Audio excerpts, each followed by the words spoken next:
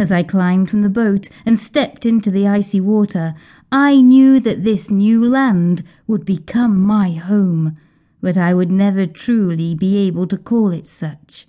My home, and the one for those I travelled with, was some place far off on the other side of the vast sea we'd sailed. Switzerland was the name of the land we had once called home, but it was now nothing more than a barren and featureless landscape, forged between inhospitable mountains littered with bodies of the humans that had also once called it home. Winter had been coming to our land, and since the war, the winters had been harsh and merciless. The temperatures, the wind, and the snow that came were unforgiving, and without adequate shelter, heat, and food, we knew that we would surely die. So a small group of us had left our homes and gone in search of a better place, somewhere that would offer us food and shelter, a place that perhaps all of us could one day call home. If we ever found such a place, we would return for the rest of our people. "Be careful," Calix said as I climbed from the boat. He reached for me, but I brushed his hand away. He looked at me through the darkness, his lean form outlined silver by the moon above. "I was just trying to help, that was all." Calix glanced down at my coat. I followed his stare. The book was jutting precariously from my pocket. The one word that was written across the front of it in gold glimmered in the darkness. "Spell," the word read in my native language of Valais. I pushed the book back into my pocket and out of sight.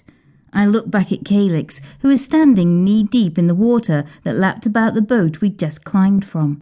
"I just didn't want you to lose that book," he said with a shrug, as if it mattered not to him whether I wanted his help or not. "That book could save our lives." "Shh!" someone hissed. I glanced to my right to see the end of a cigar glowing fiercely in the dark.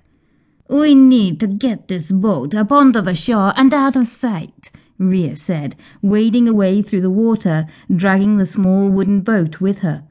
The sail flapped in the breeze that gusted all around us. It sounded like an irregular heartbeat thrumming far off in the night.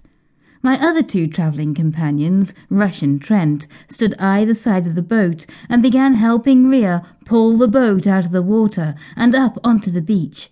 It stretched away in either direction like a grey carpet that was strewn with lengths of black knotted seaweed and driftwood. Turning my back on Calix, I waded out of the sea and onto the beach.